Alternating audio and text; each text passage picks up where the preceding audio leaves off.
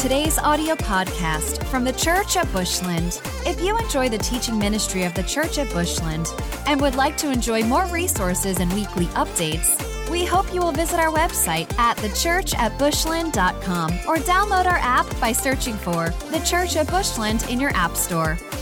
We'd love to know how this ministry is touching your life. Please take a moment to let us know how this ministry is impacting your life by emailing us at info@thechurchatbushland.com. Also, if you would like to support this ministry financially, you can do so in our app or by visiting thechurchatbushland.com/give. All right, well, welcome to another episode of Digging for the Truth. Josh, man, it's great to have you back in here, dude. Thanks for having me, man. I'm very happy to be here. So how are we going to do this when you're back across the pond? Oh, man, we might have to go for that whole, two locations. Two locations, we can make Skype it work. thing? Yeah. Well, we may very well have to do that, man. Pray for a good internet connection. That's an absolute truth. Yeah. Well, so today I invited Josh back. I thought this was a very poignant topic that kind of hits everybody. Doesn't matter if you're a man, woman, young, old. This is something that affects everybody, and it has to do. And it's never been harder than it is right now to actually protect your eyes. And so I thought we'll just kind of kick off with the scripture and kind of talk where we're talking about, and then we can kind of build on it. But I thought we'd just read the scripture first. If you're looking for it, it's in Matthew 6:22. And I'm just going to read it here. Basically, it just says, the eye is the lamp of the body. If your eyes are healthy, your whole body will be full of light. But if your eyes are unhealthy, our whole body will be full of darkness. If then the light within you is darkness, how great is that darkness? And he goes on, I'm going to go and read verse 24 as well. And it says, no one can serve two masters. Now, we've all heard this before, right? No one can serve two masters. Either you will hate the one and love the other, or you will be devoted to one and despise the other. The scripture, sometimes we get this mixed up. People say God, because it goes on to say you cannot serve both God and money. The scripture actually says mammon. And there's a big difference between money and mammon. And I think we'll touch on this here in a minute. But when you read that scripture, kind of what's the first thing that comes into your mind?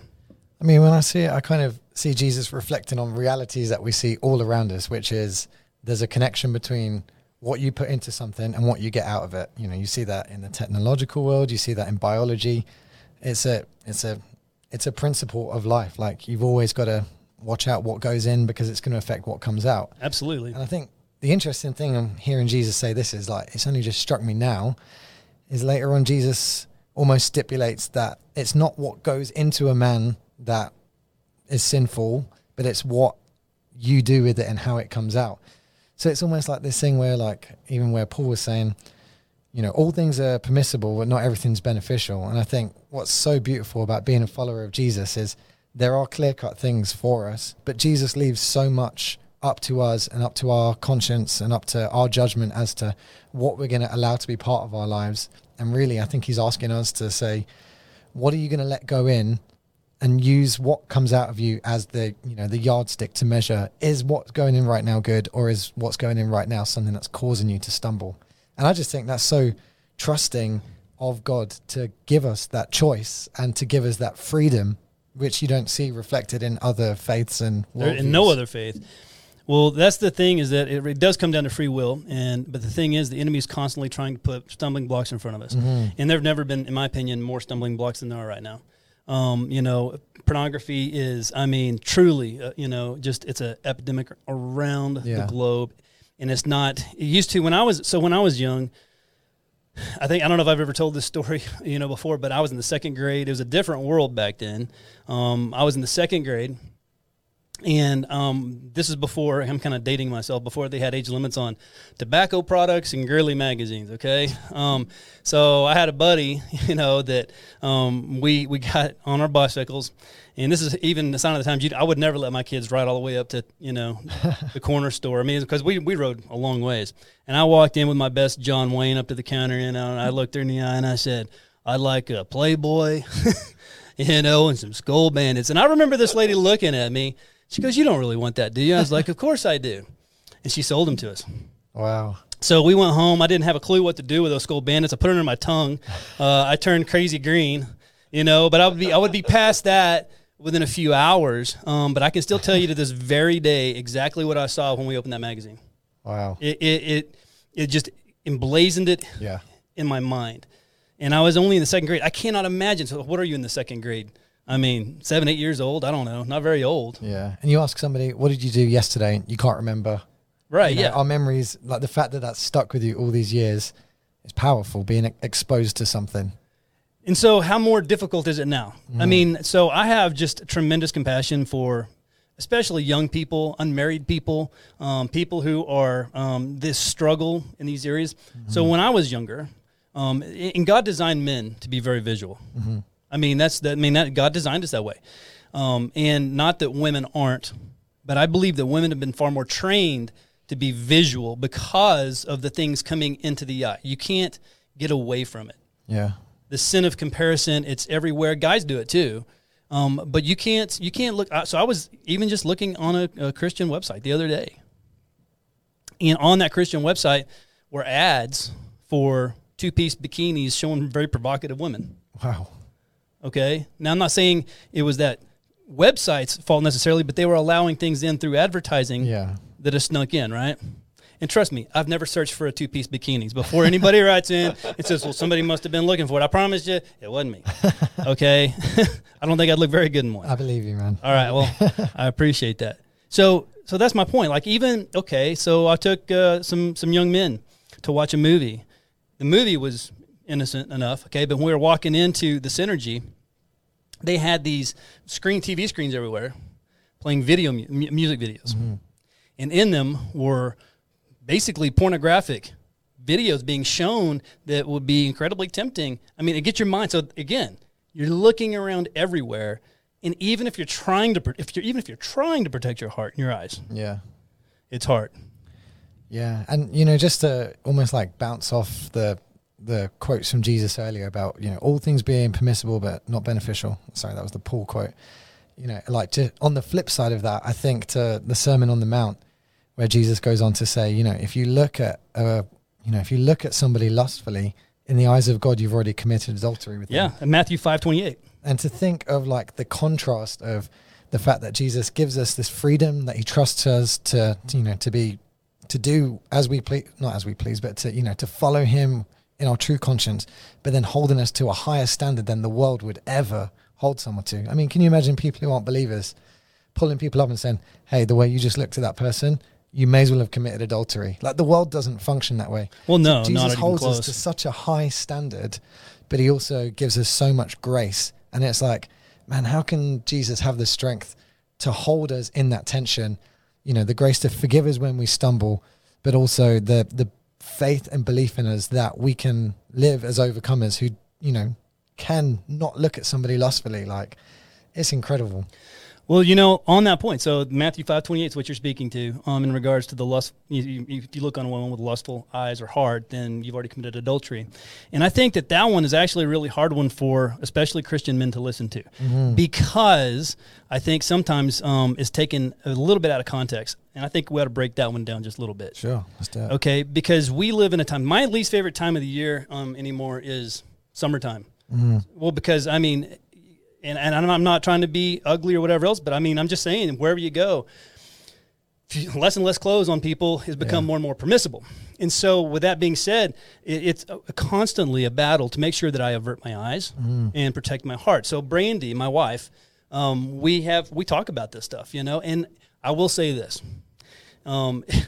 As you get older, it gets easier because it's no longer so much a temptation as, oh, that poor girl, I wish she just knew how much God loved her. As you become more of a father. It's right, okay? And as a father of 4 daughters, I mean, so I see things differently now. Not to say that I'm never tempted. But I think we need to talk about that point. Because there's a difference between temptation and seeing somebody, a woman, okay, and as a Christian man, and say, oh, well, she's attractive, and then what the scripture in 5:28 is talking about. Yeah. What are your thoughts on that? Yeah, I think that word temptation is a key one, because I don't think we should ever feel condemned for being tempted by something. I mean, Satan tried to tempt Jesus. Jesus didn't sin by being tempted. To me, it's always how you act upon that. I used to be part of, still am kind of, a part of an African church in London. I used to play drums down there, and they had these 6 a.m. prayer meetings. And in the summertime, there was one guy there, and he would always want to come and pray over the guys. And he was like, Lord, help these guys bounce their eyes. That's a good way to put when it. they, Yeah. you know, when they come across things that aren't helpful. You know, we can't help what we see, but we can choose what we dwell on. Exactly. So it's okay if the bird flies through the barn, but just don't build a nest. Hey, I was just about to say an example like that. I heard someone say that, you know, if something lands on your shoulder, you just, you know, swipe it away. You don't let it build a nest, as you say. And that's where, so to be clear, so in the Matthew 5:28 scripture, that's where the lust in committing adultery is. It's when you sit and you dwell on and you begin to fantasize or whatever about that scripture. Yeah. So here in a minute, I know that we're talking about, hey, don't do this. We're going to give you some practical things about what you should do. You know, but I want to bring up another scripture, you know, because this is something that we live in a society that does not care so much about what is right, what is noble, what is lovely, what is admirable, right? In Philippians 4:8, it talks specifically about this, you know, and if I were just I'm just going to read it really quick, but it says, finally, brothers and sisters, whatever is true, whatever is noble, whatever is right, whatever is pure, whatever is lovely, whatever is admirable, if anything is excellent or praiseworthy, think about such things. And what's interesting is that we live in a society who, in fact, this isn't an end times podcast, but it says in the end days, you'll know you're living in the end days because they will say that which is good is evil, and that which is evil is good. And so in context of this conversation, the things that are lovely, okay, let's talk about what's lovely. If it does not line up with this, the infallible word of God, if it doesn't line up with purity and innocence and righteousness and holiness, then it's not lovely, despite what the world may say. So there's an attack on our children, like I've never seen before, and specifically in the area of the LGBT community, these drag queens and kings and whatever. I don't know if there's a drag king. Did I say that wrong? I don't know. Whatever that is, okay. You know, but it's the reason I'm bringing this up is because talking about things coming in, our kids, so they see these things. Like we're never around it. However, you'll just be going to get your oil changed, and there's dudes dressed up like clowns, okay? And your kids see this, and they know that it's a man dressed up as a woman. And so it's like you have to have these conversations that we didn't used to have. Again, we're talking about the eye, talking about the lamp into the soul. Something just came in. And so we have to address it, okay? As adults and as, you know, same thing, as parents, and I know you guys, someday, I look forward, you guys are going to be amazing parents. I mean. Oh, thank you. No, I really, you guys really will be. Y'all are exactly y'all are exactly this scripture, Philippians 4:8. You know, what is admirable and lovely. And y'all, I can't wait. And I'm so glad that you young people, I mean, y'all give me hope, okay? But again, things are coming in that you can't control. And so how do we help people decide and discern what is lovely, what is admirable, what is pure? Because, and I'm just going to touch on this, and I'm going to hand it over to you, is because I have had people in the church call themselves Christians going and watching horrible things, shows that definitely do not honor God, and they open up some pretty serious areas in the spirit to the enemy. So with that being said, how do we discern what is admirable, what is lovely? I mean, and what if our mindset is a little bit off? How do we get that lined up with the word? Yeah, I think it's all to do with where your cruising altitude as a believer is. You know, as Christians, the word of God has to be our foundation. We have to be engaging with God in prayer daily. Absolutely. We have to be, you know, our lives have to be centered around our first and foremost purpose in life, which is to be sons and daughters of God, you know, kings and priests before him. And I think the problem is when we're being fed from the world and from the flesh more than we're feeding our own spirit, then we really can't trust our conscience anymore, because it's seared, or it's becoming seared. Yeah, because the food that we're consuming, the spiritual food or whatever, is, you know, it's no longer building up the spirit man within us. It's building up the flesh. And when we're functioning in the flesh, then we're functioning as the world functions. And for me, a verse that changed my life, which I really only came across maybe 11 years ago or so, was Psalm 27:4, where King David's writing, where he says, one thing do I desire, that I may seek, that I may dwell in the house of the Lord, that I may gaze upon his beauty. And I think, man, King David, a man who had everything at his fingertips, all the wealth, all of the pleasures of the world that you can imagine. And the thing that he puts above everything is to gaze upon the Lord. Yeah. And to me as a kid, I never understood, 11 years ago, coming across this, I didn't understand how, I could see how that was the correct answer to say. People say, what's the most important thing about your life? And like, Jesus, God, even though people don't necessarily feel that way, right. They know it's the right thing to say. But for David to say this and to mean it was like, what is going on here? Could it be that looking at God truly changes who you are? Could it be that you could find more beauty in engaging in the things of the Spirit than you can in engaging in the things of the world? And I think for so much, we over-spiritualize some things, and we remove God from things that he's supposed to be in. For instance, music. I feel like music is such an incredible way to engage with the heart of God. I agree. But of course, you can use music to engage with other spirits and other facets in this world. Well, you're absolutely right. And I want to touch on that. Mm-hmm. Okay, so I have been involved with ministries with homeless and drug addiction and stuff like that for years and years and years. And I would mentor some of these men. And one of the things that surprised me, so I would invite these guys, just some of these guys I would like to work at. Let's go to the gym. Let's work out. It's amazing how much ministry you can do when you're holding a bunch of weight over somebody's head. Anyway, these young men, one of these young men, he had tattoos all over, but most of them were demonic. Okay, and he got saved. He grew up in a middle class home. Was given lots of all these different benefits and privileges. He has given many opportunities. But what he started listening to, and it was to some of these bands. I don't even know if I want to say what they are. I don't want to give them any, but there were some bands that he started listening to that began to talk about it. It got progressively worse. To the point where then all of a sudden it's purely about, and he said what got him on drugs was that music. Wow. Because, so we're talking about the eye, but the ear. Yeah. Right? And the things that and many times those two work in conjunction. Mm-hmm. Jesus said you're better off to pluck out your eye. Yeah.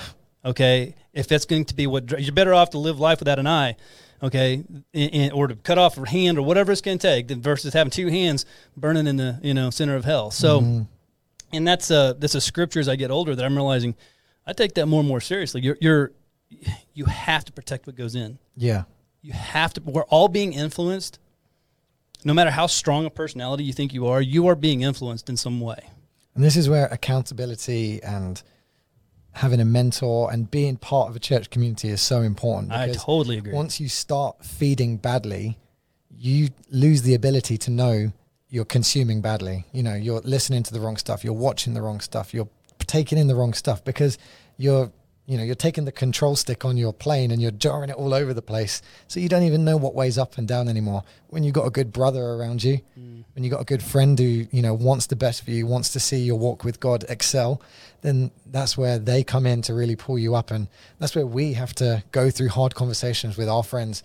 When we see people consuming the wrong stuff and it, messing with them, man, if we can catch people earlier on before, the guy who you met, he's ended up homeless. He's ended up addicted to drugs.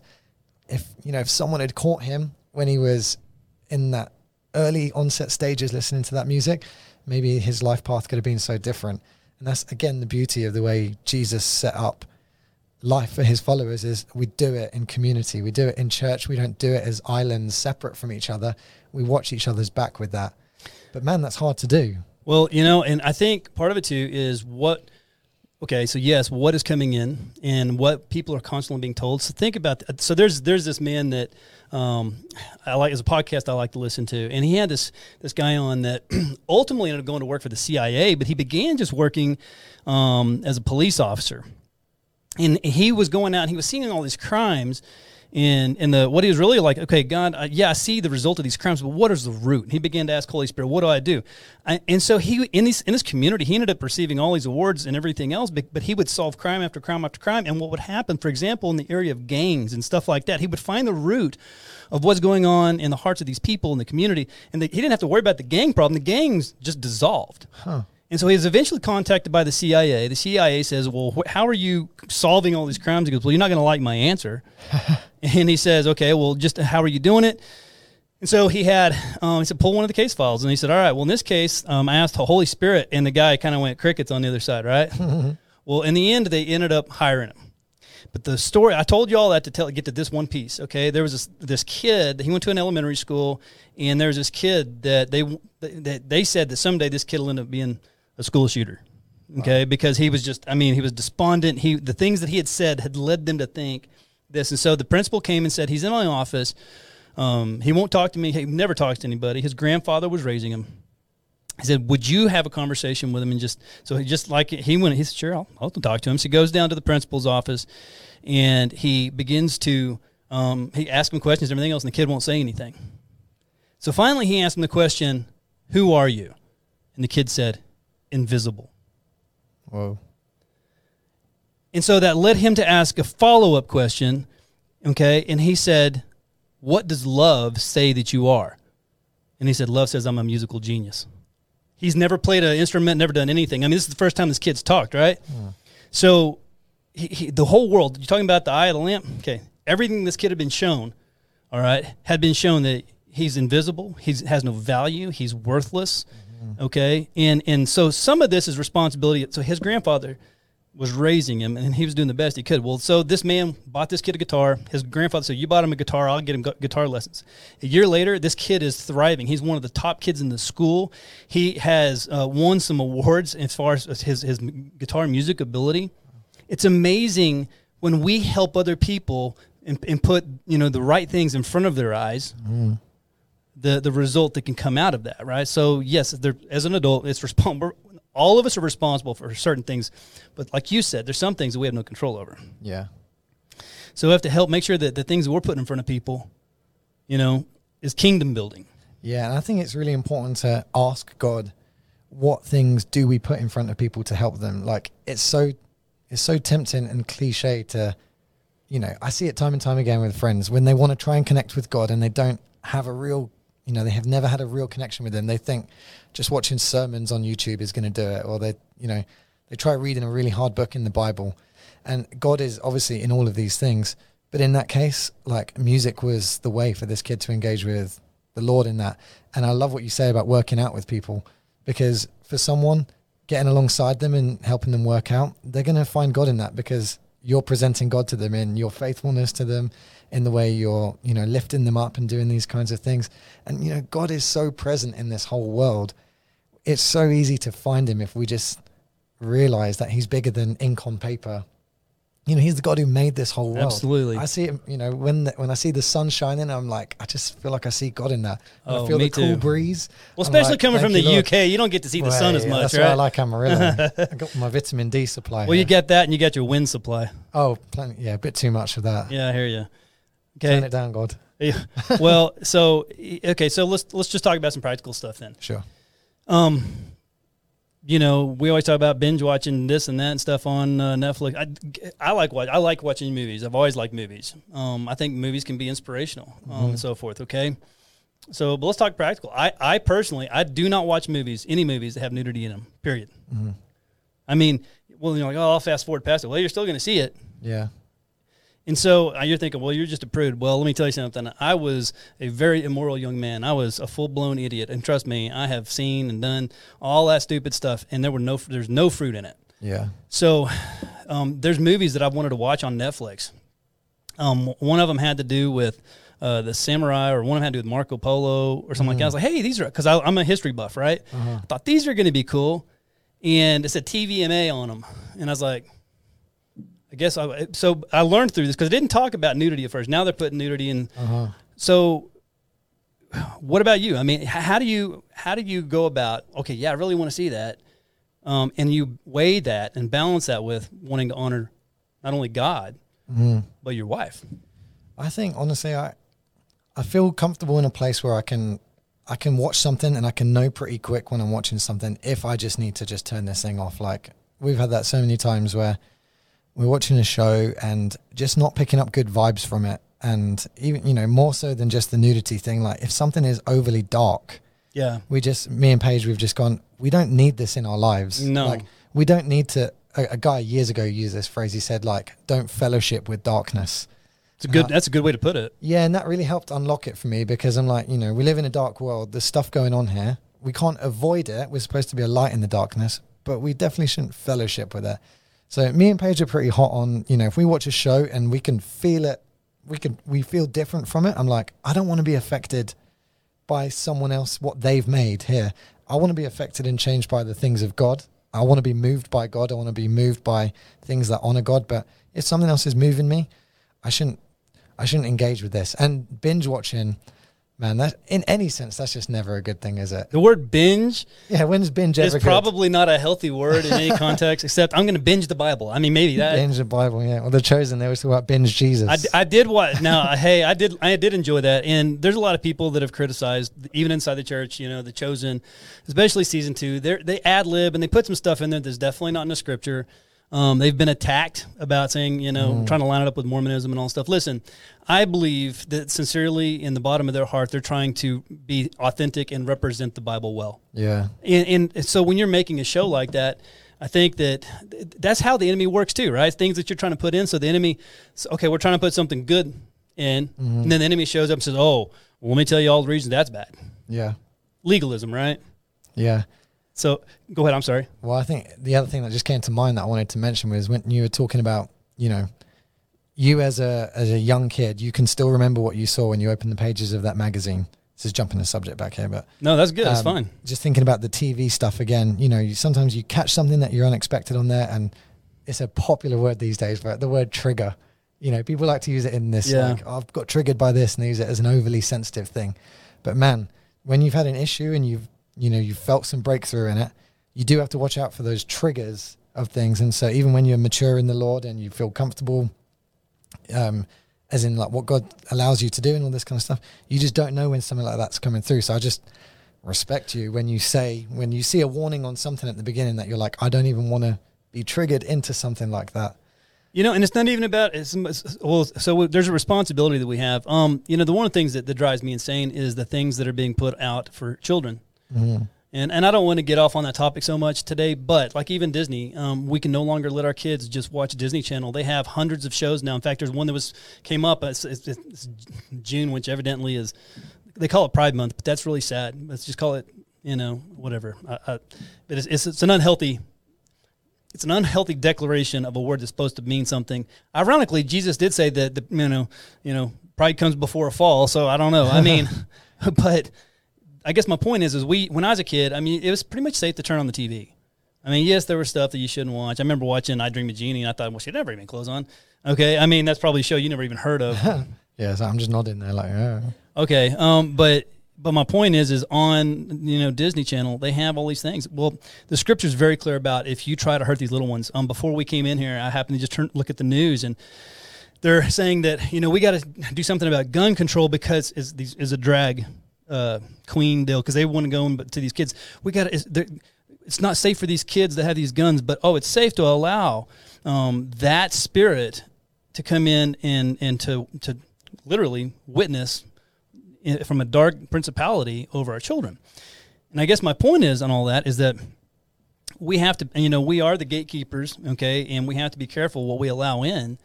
But as far as the kids are concerned, and what we watch, we're responsible not only for ourselves, but our kids. Yeah.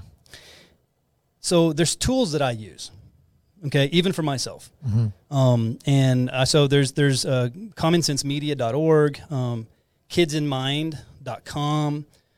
Even, though it's not, most of these aren't Christian, but what these different sites will do is you can go on and it'll say that, and tells you where they are on language, violence, nudity, all this stuff. Mm-hmm. And they'll say, somebody looked longingly into their eyes. I mean, okay, all right, well, that one's probably all right. But then they'll give more detail. And you don't even have to keep reading. As soon as you see something bad, pitch it. Yeah. And I do that for myself. So I had some buddies, they wanted to go watch a movie recently. It's a Viking movie, which, dude, I love Viking movies. I think, the further I get into this, the more of like a Viking I look, I guess. You got the beard. I got the beard. I've been thinking, I can't grow hair on the top of my head really, but I've been thinking about growing this knot on the back, like a ponytail, My wife said no.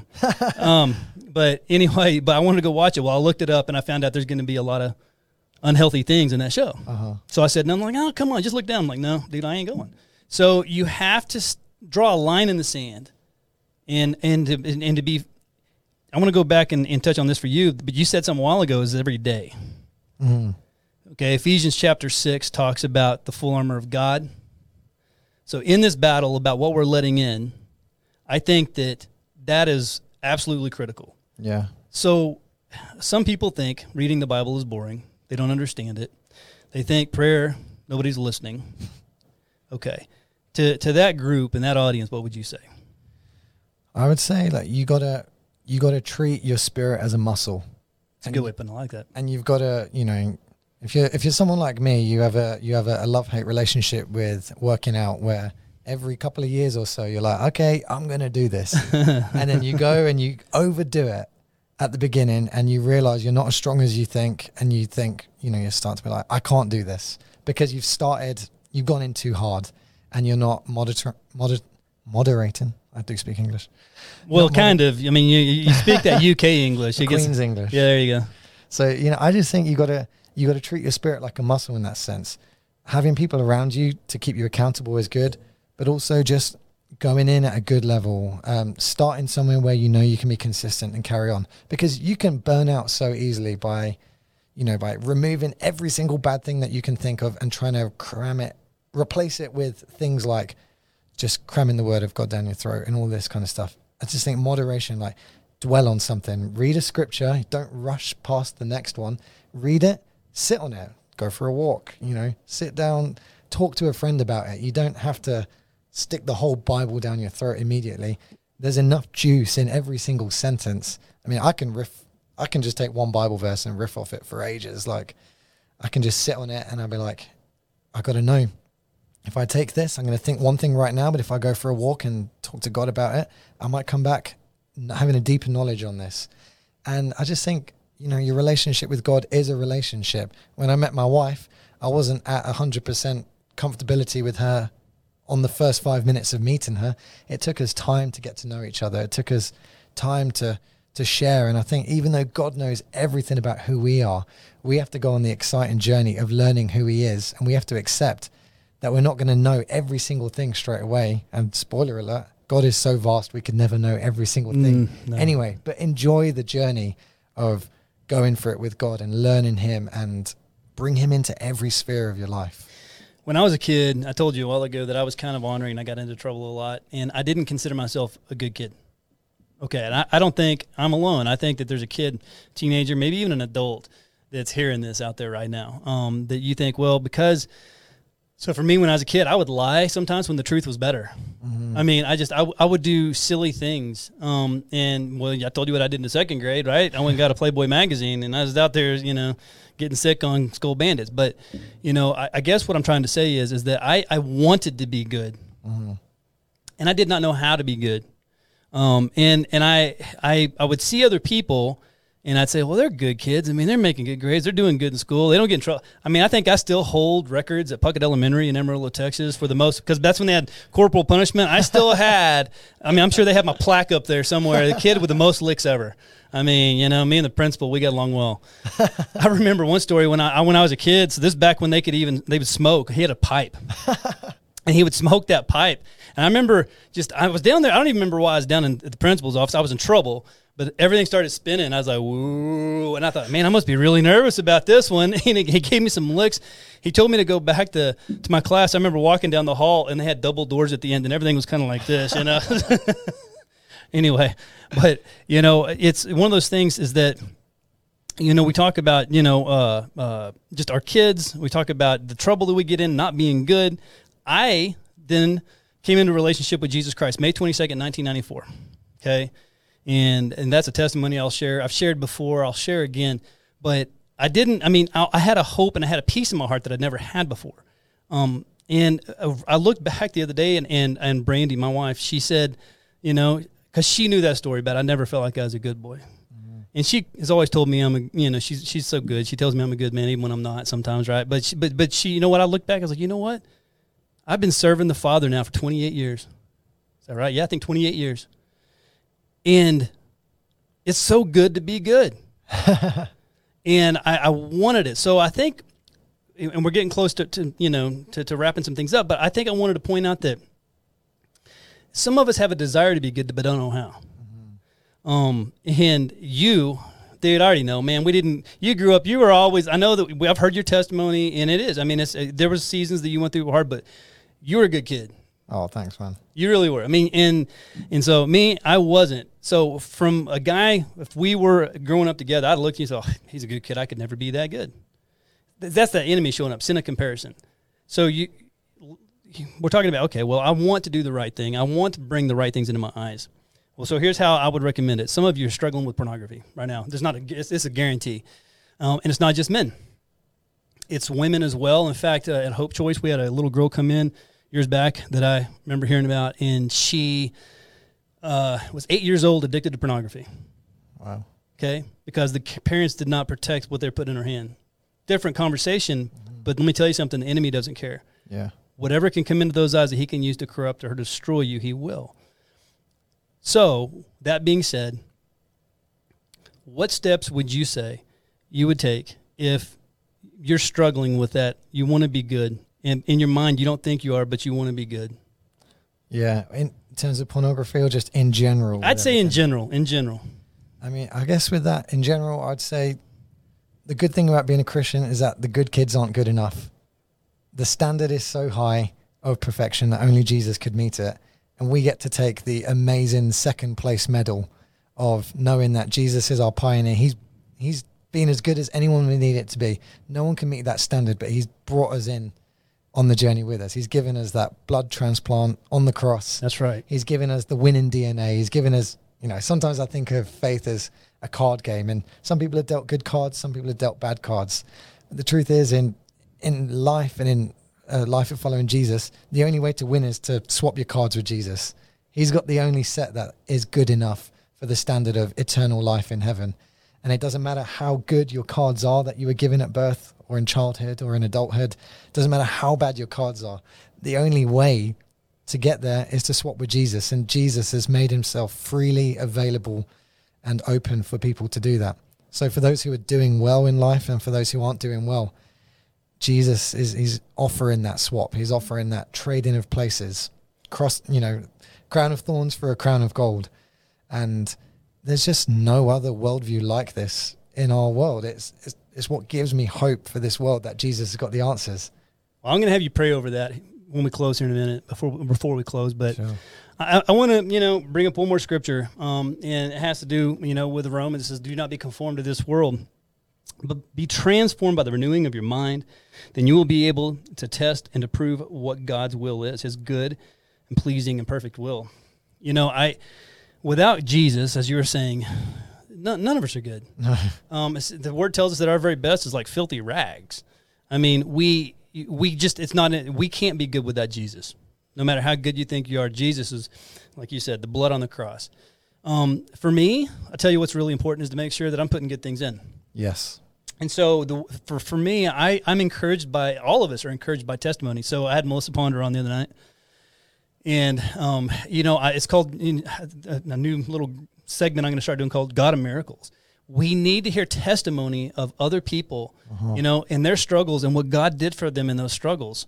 And you just know that God will do the same thing for us in the middle of our mess. There's Prophesy Your Promise is a song that, it's a beautiful song. My wife sings it. Yeah. And there's two things that happened this last week, I guess, when she read it. It says, first of all, he says, he made a table in the middle of my mess.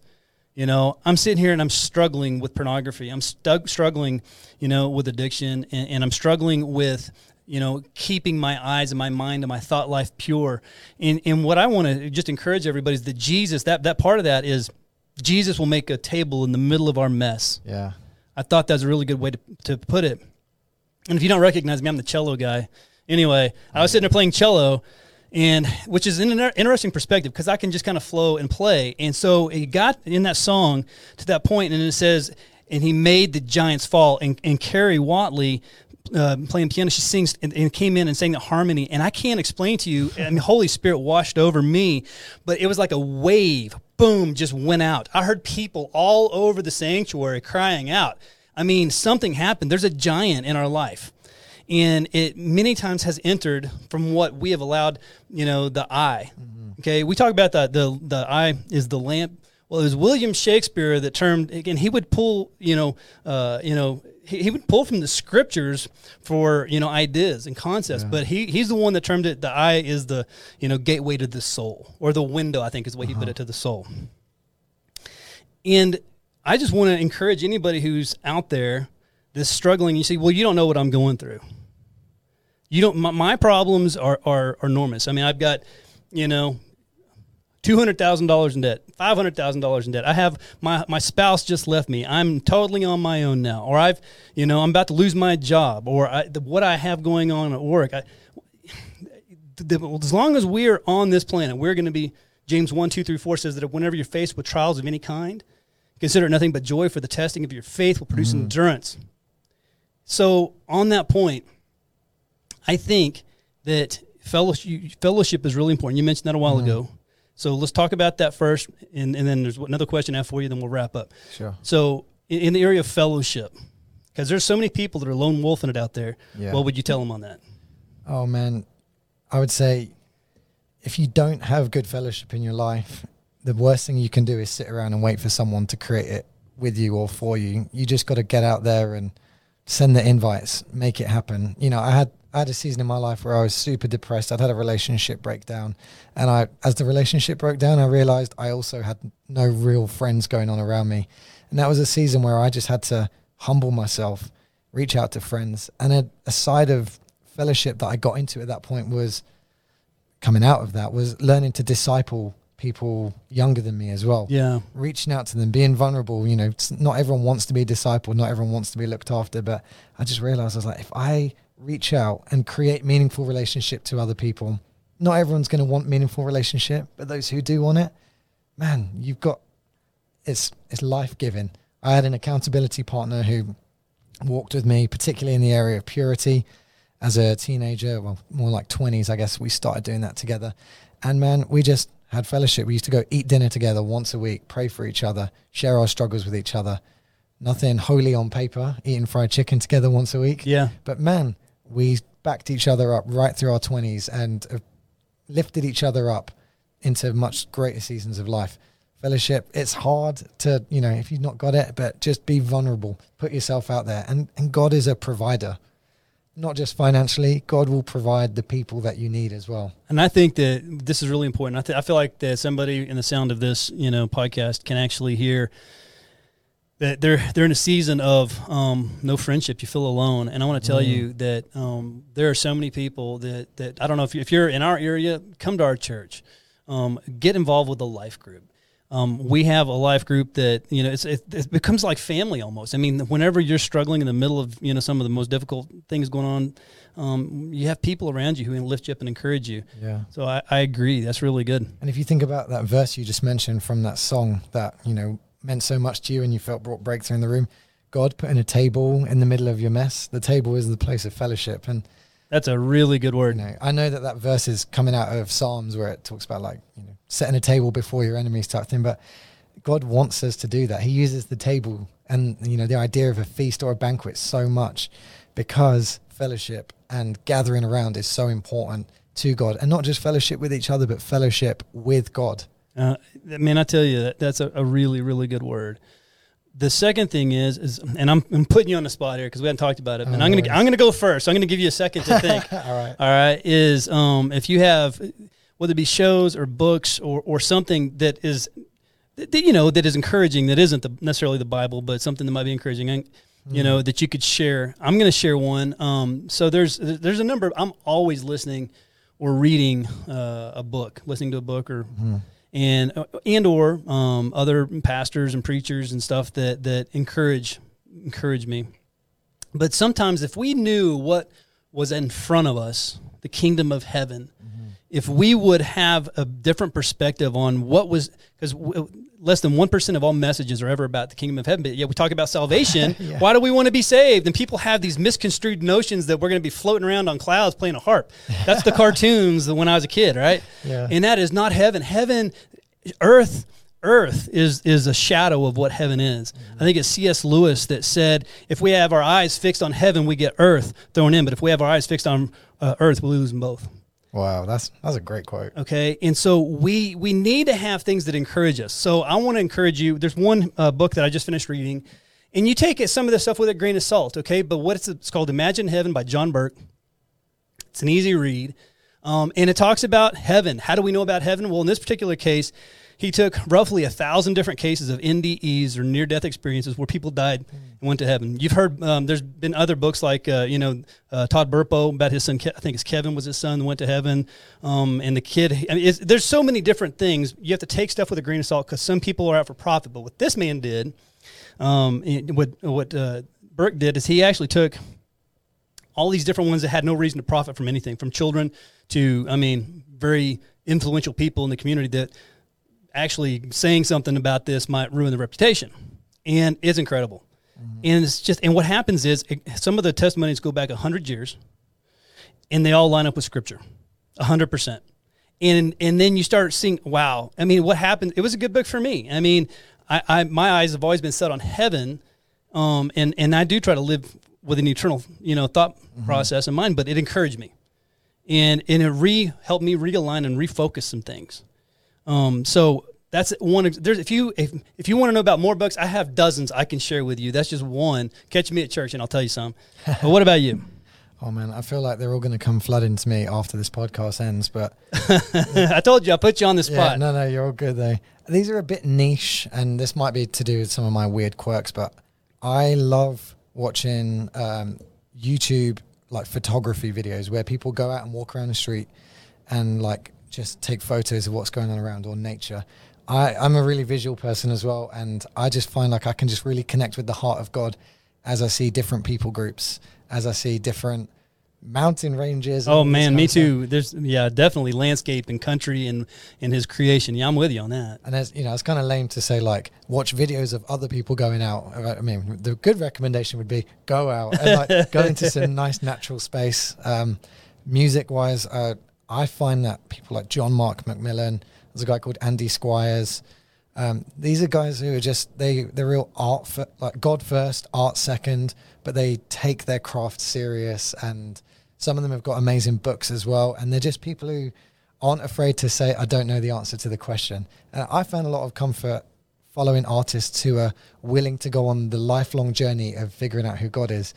Some people in ministry are out there, they write their book when they're 18 years old because they figured God out and now they're here to tell everyone what they see. Oh yeah. I love following a lifelong journey of others who are on their journey, because people who are older than me, I can just look up to them and be like, if you're still going for it with God, I'm still going too. And if you still haven't figured it out, that makes me feel better because I haven't figured it out yet. Yeah. So some of those guys are brilliant. One of them, Andy Squires, he has a book called Poet Priest, which is it's kind of like a magazine of photographs with mini essays about, just scriptures and thoughts about God. And I've enjoyed so much engaging with that because I just love seeing other people on their journey, and it stoked the fire in me to look at God in the natural beauty around me. And I love reading my Bible, but I love being outside, and I love, not just countryside. I can see God in the city. I can see God as I see people walking down the street in the hustle and bustle, because I'm like, God has a plan for that person's life and that person's. And I don't know, in these last few years, I can just engage with God in a way I haven't been able to before. That's, I think it's really cool. I wish I could ask the same question, to a dozen other people that I respect and have it on this podcast, because you're going to get a different answer. Yeah, sorry, mine was very niche there. I would also say The Chosen as well. Whoever it's controversy has done a lot of good work in my heart, just visualizing some things from the scriptures. Well, it is good, but my point is that that's the thing, is that God made every one of us unique. We have that's the beauty. If we were all the same, Satan wants to try to stamp everybody out and say, and to knock away anything that represents God, that is the image of God, but God is creative. He is creation, but he is creative, and He created everything. And so I think that it's neat that different things can inspire us and stoke us. And I would just encourage y'all listening today that go start listening to sermons from people that are well respected. If you don't know where to go look, you can ask one of the staff members at our church. We can point you in the right direction. You can, hit up one of the elders or some of the other people in the church at your life group, your leaders at your life group. Just find something that you can fill yourself with, and that sometimes, and I think this is important too, that you can also recreate. So, one of the things that's important, I tell my wife all the time, you have to have at least one thing that you look forward to every day. And I'm not talking about something bad. I'm talking about something that's going to fill you up. Yeah, that's good. And so, anyway, well, we're about to wrap up, but I want to finish with you praying for us today. I told you that, just over those people who want to be good, who want to do the right thing, who want to protect their eyes and the things that are coming in. Would you pray for the audience today? Yeah, sure. Father God, we just thank you so much for your strength and for your goodness. And thank you that we get to rest in that we don't have to worry about our strength and our goodness and our CV or our resume. Lord, thank you that you've given us yours freely. That's right. Lord, we just swap that with you today, and we just ask you that you would just encourage through your Spirit, God, those who are still trying to make it on their own. Lord, give us the strength to just say yes to you and to lean into you in all these things. And Father, I pray that you would just help us mobilize the weapons of our eyes, that we would no longer be people who want to fellowship with darkness and give our eyes to the wicked things like in the world. But Lord, would you help us see the beauty of God that is literally everywhere and all around us in all things. Let us see you, God, in our relationships. Let us see you as we walk down the street. Let us see you as we engage in the journey that you've told us to walk in our careers, in our crafts, in all these things. We trust you, God, and we're just grateful that although you have these highest standards, Lord, God, you've met it and you've welcomed us in anyway. We praise you, Jesus, and we just ask that you would strengthen us as we go all the way through to the end where we get to see you again. In your name we pray. Amen. Amen. Hey, I want to encourage you. We have some really neat episodes that are about to come up, especially here in the area of human trafficking, some stuff and some upcoming episodes. Share this podcast with your friends if it encourages you. Subscribe. Hit the subscribe button down there. If you can find us, if you're just on the road and you want to listen to us on MP3 instead of watching on video, you can catch us on Spotify through the app and some other things. Again, thanks for joining us today. We can't wait to see you on the next one. Thanks for listening to this week's podcast from the Church at Bushland. We hope you will stay connected by following the ministry on YouTube, Facebook, and Instagram by using the Church at Bushland. We are all about people because God is all about people. We exist to help people know God, find freedom, discover purpose, and make a difference.